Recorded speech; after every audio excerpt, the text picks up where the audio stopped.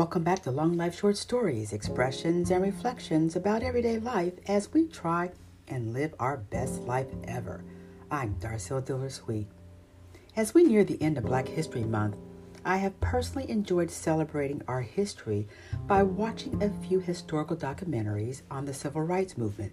One featured the late John Lewis, the political activist who started Good Trouble.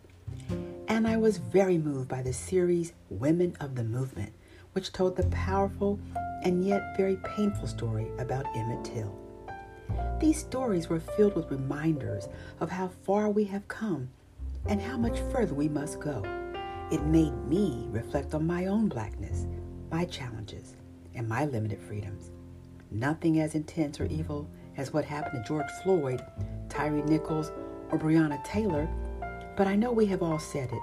That could have been me, my son, my daughter, or my friend.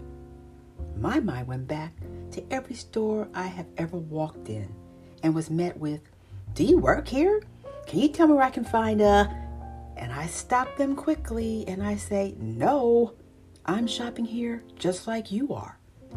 Or my mind went on to when I got into some of the higher end stores and I've gotten followed around by salesmen or women on the floor to make sure I'm not going to steal something. So they just follow you around. Or the many times I have worn one of my Ivy League college caps. "Hey, great cap, Barnard, such a great school. Where did you get that?" Or, "Do you know anyone who went to Columbia?" Yeah, me. I did. Me, a graduate of both Barnard and Columbia. Yeah, me. I even taught there as an adjunct professor for many years. Go figure. Yeah, me, the Black woman wearing her college cap and dressed in jeans and a hoodie. Me. I share some of these reflections with you today because I know we all have a story. Many of us have rubbed shoulders with some form of racism, sexism, ageism, implicit bias, trauma, or worse, violence because of our skin color or sexual preference.